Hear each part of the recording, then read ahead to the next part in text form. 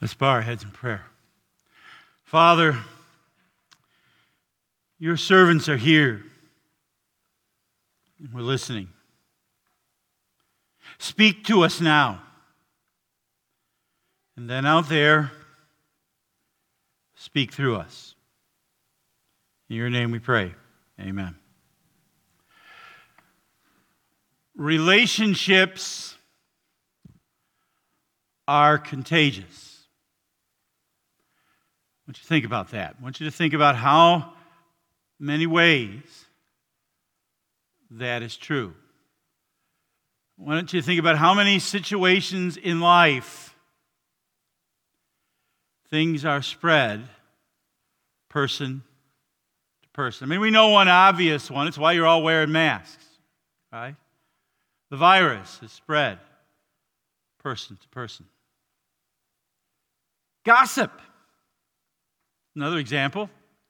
Gossip is spread person to person. It's the same with lies, isn't it? Lies are told person to person, and they spread. It's like that. The best advertising is what? It's word of mouth. Because of a number of you who drive Honda Pilots and love them, we drive a Honda Pilot.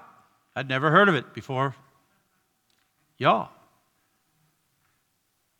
The faith is spread person to person. I have a friend in high school who is a Christian because his sister took him to a Billy Graham crusade. Person to person. Now, some of those examples are negative. That's why you're wearing the mask, right? But it's not a negative thing to think about the faith, about our relationships in the faith being contagious. And today's gospel reading is full of examples of that. And so we're going to look at that reading today, and we're going to ask what makes for a contagious faith relationship. And the first thing is that for spreading the faith, real, ongoing relationships are the most contagious of all. Now, if you read this story, you need to recognize that there are three examples here, and in all three examples, these guys knew each other before this happened. When John the Baptist points Jesus out, he's standing, the Bible says, with two of his disciples. He already has a relationship with them. And then one of the two who heard John speak and followed Jesus was Andrew, Simon Peter's brother. And so he first found his brother Peter and told him. Philip and Nathanael, it's the same story. They were friends. And that was true before Philip told him about Jesus. Now, I know that talking to a complete stranger about your faith probably sounds easier than talking to somebody you know. I mean, it was easy for me, not easy, but easier for me, sitting on a bus between Prague and Nuremberg to talk to a young man who was sitting next to me about Jesus. A lot easier than I found it to talk to my brother-in-law,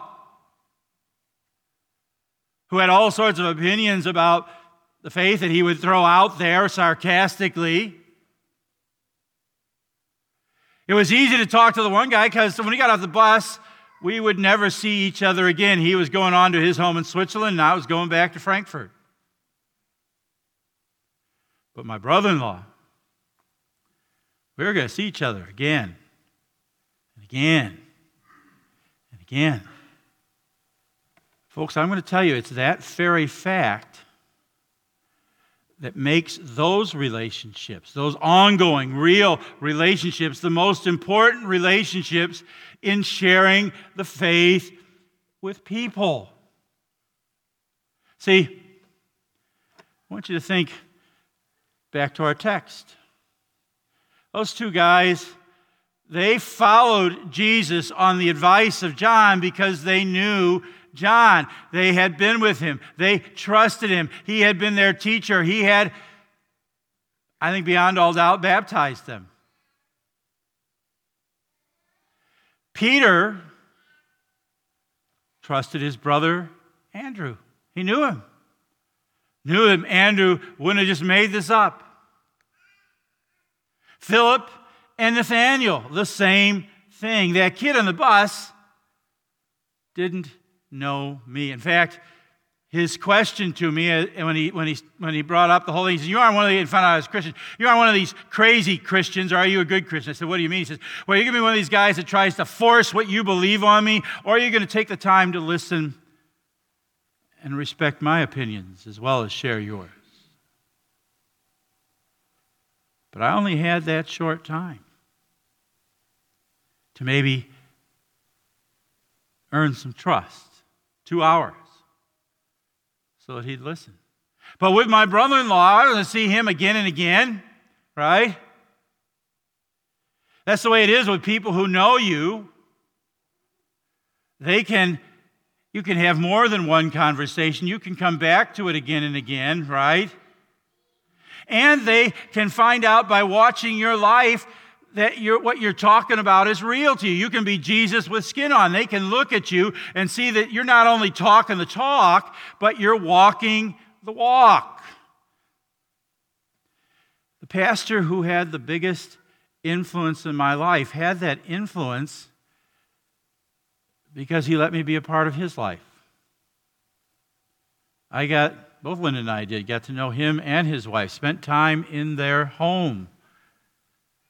We're with them when they did family devotions. I didn't just get to hear him preach the faith. I got to see him live the faith.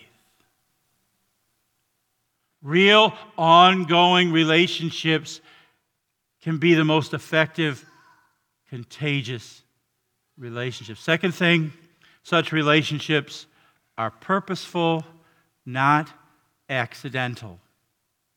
Purposeful on God's part and on yours. You know, John didn't just, out of the blue think, hey, here's Jesus. These guys are here. What an opportunity. I'll talk to them about Jesus. In fact, we know from the Gospel of John, he had been talking to them about Jesus the day before.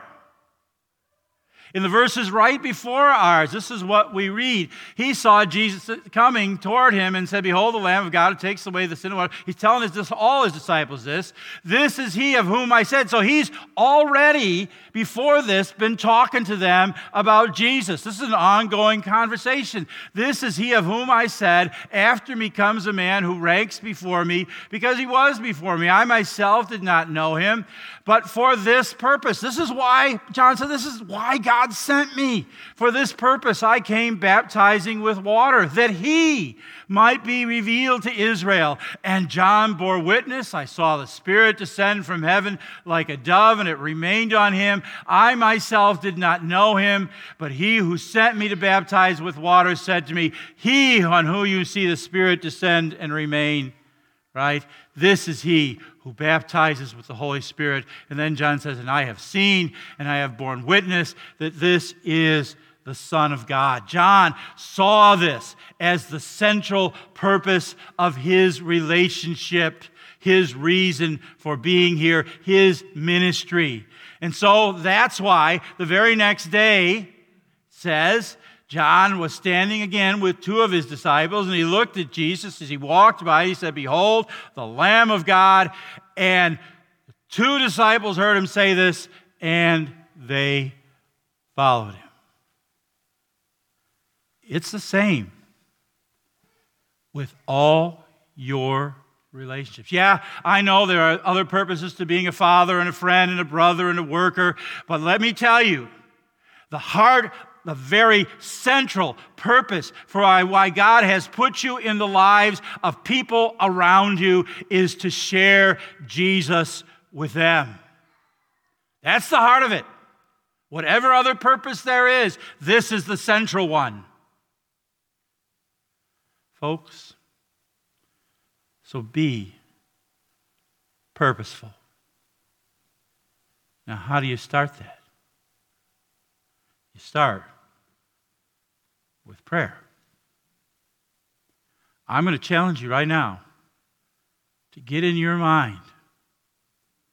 Ask God to show you people in your life, family members, friends, neighbors, co-workers, I don't care who it is, you know, who aren't going to church, who don't have a relationship with God, or maybe have left it, or they never had one. Start praying for them. Start praying for them by name. And pray that God would give you a heart full of love for them. That God would give you a listening and respectful ear. And that God would open a doorway. Pray that God would open opportunities to talk about the faith for you and for others with them. And pray, and I got a lot of prayers on this list here, guys. Pray that God would keep your eyes, my eyes, open to those opportunities, because they will come. You know, with my brother-in-law, there were a lot of people praying. And there were opportunities. But God especially opened the doorway when he got cancer. And some of the kidding and joshing and sarcasm went away and the questions came. And a number of people had an opportunity to share Jesus with him. Start praying and watch for God to create opportunities. See, that brings us to the third thing. The connection with Jesus is what makes our relationships contagious. It's what makes you contagious. And God does that by connecting you to Jesus. We saw it here in the text, right? You know, the two disciples, they heard John say this, and so then they followed Jesus. They get connected to Jesus. Jesus turned and saw them following and said to them, "What are you seeking?" And they said to him, "Rabbi," which means teacher, "where are you staying?" And he said to him, "Come and you will see." And they came and saw where he was staying, and they stayed with him. And out of that connection with Jesus comes Philip or Andrew going later to Peter, doesn't it? Do you want to be excited and motivated by sharing with Jesus? Then you got to be plugged in. Be taking care of your relationship with God. And we don't, it all begins with the Holy Spirit-born realization that God gave his Son for you. That Jesus was born in this world, died on a cross, rose again to be your Savior. It all begins with God in baptism plugging you in to him, making you his own child. It all happens as God comes and speaks to you in his word. It all happens as he comes here and meets you at his table and serves you and feeds you with his body and blood in the bread and wine. This place, this community, this congregation exists to nurture and strengthen and help you and I be connected to Jesus so that we can go out there and share him with the world. Folks, that's when God will use you to connect others to Jesus, just like we heard from one of the kids today, right? In our text, Andrew meets Jesus. Then he found his own brother, Simon, and said to him, "We found the Messiah," which means Christ, and he brought him to Jesus. God will use you the same way. the hands of the Spirit, you become the extension cord. But I want you to remember something. You're just the cord. Jesus is the power.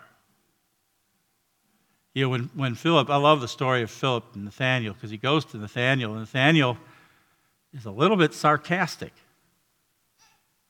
If Richard was still here, I'd say, Nathanael's a little bit like you, Richard.